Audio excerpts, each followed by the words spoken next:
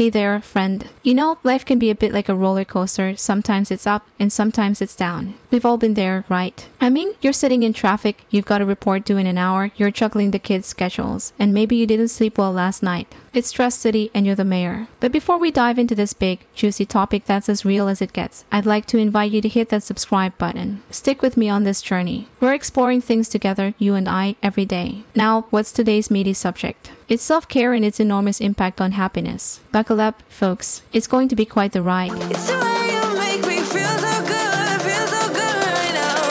It's the way you make me feel so good. Why does self-care matter? You see, there's this unspoken rule in our society. We've got to be busy. Busy is good, right? Busy means successful. But here's the deal, that go lifestyle. It's leaving us feeling more like a stop.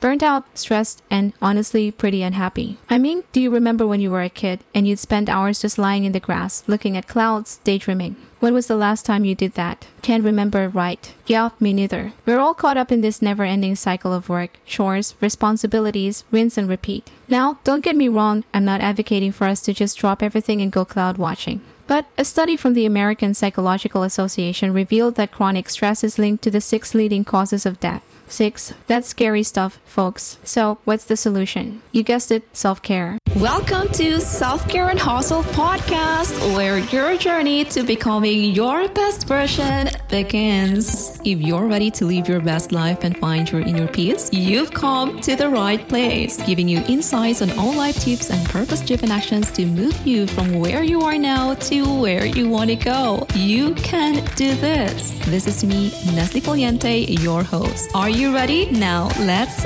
dive in.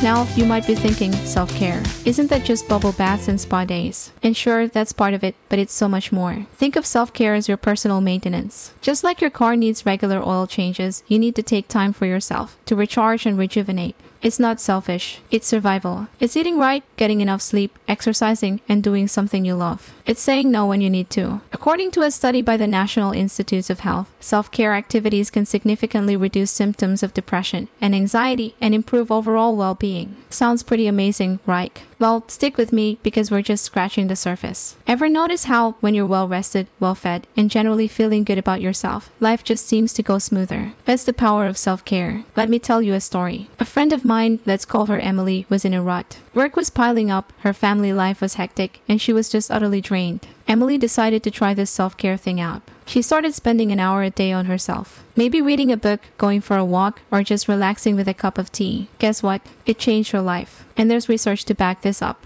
The Harvard Business Review published a study explaining how these small acts of self-care lead to massive boosts in productivity and happiness. You might be thinking, all right, I'm in, but where do I start? Well, dear listener, you start with you. It's unique to every person. Remember, it's your self-care. But to get you started, here are a few ideas. Sleep more. Studies from the CDC have shown that insufficient sleep leads to chronic conditions like obesity, diabetes, and even heart disease. So, catch those C's. Move your body. Exercise isn't just about looking good. It's about feeling good. And hey, even a walk around the block counts. Ever heard the phrase, you're what you eat? There's truth in that. Fuel your body with what it needs and it'll thank you. Mindfulness and meditation. Mindfulness practices can reduce symptoms of anxiety, depression, and pain according to a meta-analysis by Johns Hopkins University. Say no when you need to. It's okay to prioritize yourself. Really, it is. We've covered a lot of ground today, but let's recap. Problem, we're stressed and unhappy. Solution, self-care. Impact, improved mental and physical health, happiness, and well-being. But remember, just like everything in life, self-care takes practice. It takes time. It's a journey. I'd love for you to join me on this journey. So, hit that subscribe button, leave a review, and let's explore this big, beautiful, messy thing called life together. Stay happy, stay healthy, and take care of yourself.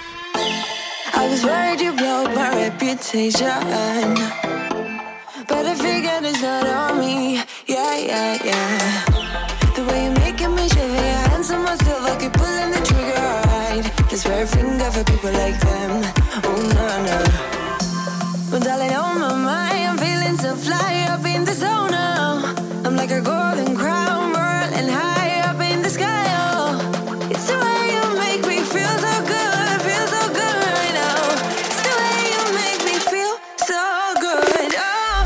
Thanks for listening to this episode. I hope you enjoyed our deep dive into all the tips you can use to becoming your best self. To catch all the latest from me, follow me on Instagram and support me by considering buying me a coffee. Link is in the description. And make sure to chill out, listen to your favorite music, and drink your water. See you in my next episode.